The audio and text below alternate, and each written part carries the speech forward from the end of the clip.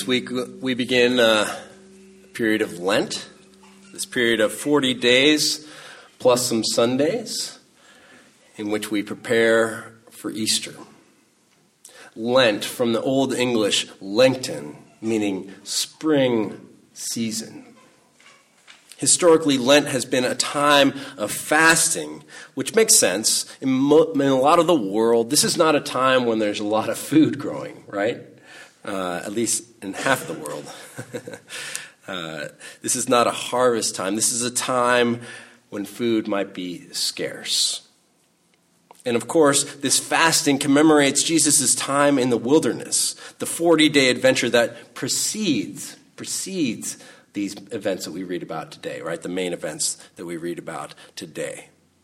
As it says, after his baptism, Jesus was led by the Spirit in the wilderness, where for 40 days he was tempted by the devil. This is something we tend to skim over. Jesus has already been tested. He's already been through the ringer for 40 days before we get to these three famous marks, these three tests or temptations. He has been training, refining himself, getting into spiritual shape. For many of us, Lent is a similar opportunity. It's time to stop and take inventory of our spiritual health, to consider what needs to change. What are the things that hold me back from being my true and full self? What keeps me from making a love-spreading difference in the world? What separates me from God? For many of us, Lent is a time when we give something up. Maybe some of you are giving up chocolate or social media. I bet a few of you are giving up your old Michael Jackson records. Ugh. This tends to be a period of general self-improvement. But the point of Lent is relationship. Relationship. The point is faith, pistis in Greek. Trust, building our trust in God such that we know what it is to have enough, to be enough.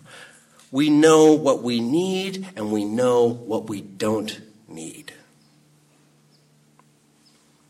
And if we don't know, we trust in God to guide us to enough.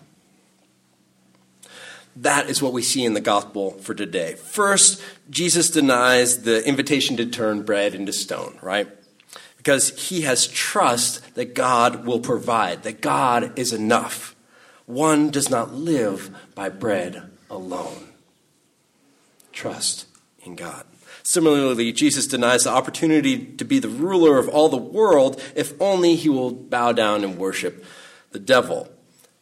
You've got to love the metaphorical value of that event, right? Consider what we worship when we seek prestige. Consider what world leaders seek. Again, Jesus knows what is enough. He has trust that keeping his eyes on the prize, trusting his value in God, will be enough. Finally, the devil takes Jesus to Jerusalem, and I love the foreshadowing here. Jesus goes to Jerusalem and is tempted to cast himself down. Sound familiar? It ties in beautifully with the final line from this passage. The devil departed until an opportune time. I love that we start Lent and end Lent with these notions of Jesus casting himself down in Jerusalem. We know this story, right?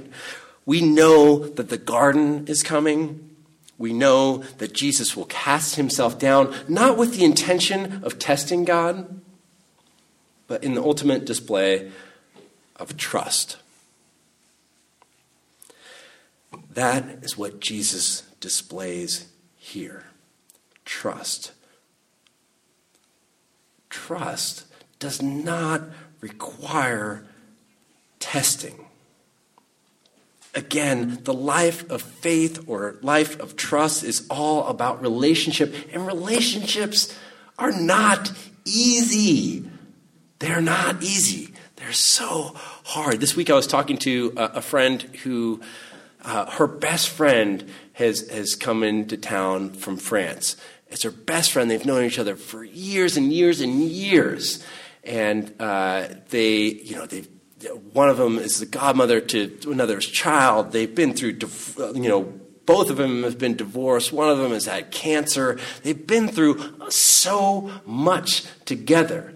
However, this friend has come for 6 weeks to stay in her house, her small apartment, alone.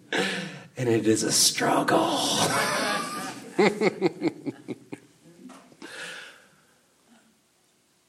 Those tests, they come naturally in our relationships. We don't need to conjure up struggle. They come. It comes. And those tests can strengthen us and refine us. They are a natural part of life. Struggle is a natural part of life. Darwin talks about the struggle for existence as fundamental part of what shapes life on earth, right? One of Darwin's biggest defenders, T.H. Huxley, also recognized that a struggle for existence existed within competing ideas. This is a notion we would now describe through meme theory, right? The point is that struggle is part of our spiritual lives, it is part of our relational lives, our social lives, and it's part of our intellectual lives, as well as just our physical being. Our bodies are a constant reminder of struggle of some sort. And struggle is part of what many of us are doing here. It is the nature of education, confronting what we don't know and struggling to assimilate that knowledge, struggling to learn in a great way, in a way that refines us and allows us to see the world differently.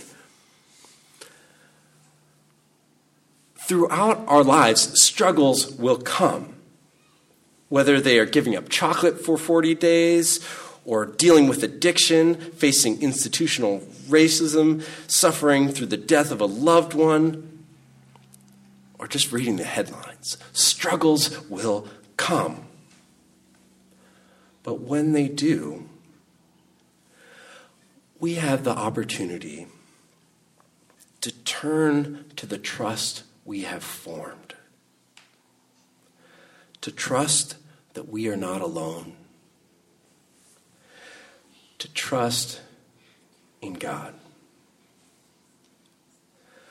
Trust that God is and was and always will be enough.